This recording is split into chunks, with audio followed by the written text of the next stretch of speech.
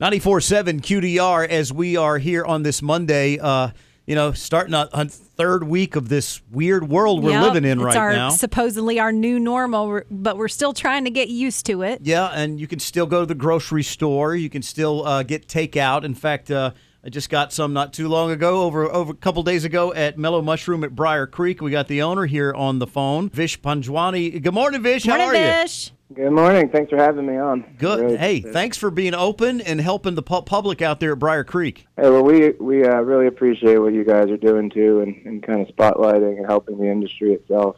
We thank you more than we deserve anything there. So, well thanks, man. So you're available for takeout still? We are, yeah. Takeout, delivery, and pickup. So you don't have to come in. We have the cars spaced out in certain ways with pylons, and once you pull in, you give us a call, and we'll run it out to you instead of you having to come. And you got some kind of discount going on? We do. I mean, I think everyone's being hit hard. Everyone's feeling this. We all understand. But I think there's a few industries being hit really hard. One is from a time and effort perspective for the healthcare, and at least we could do something. So we have a standing 25% off for all healthcare professionals, and that's indefinite. So I think we'll probably take that through the year. So have a standing.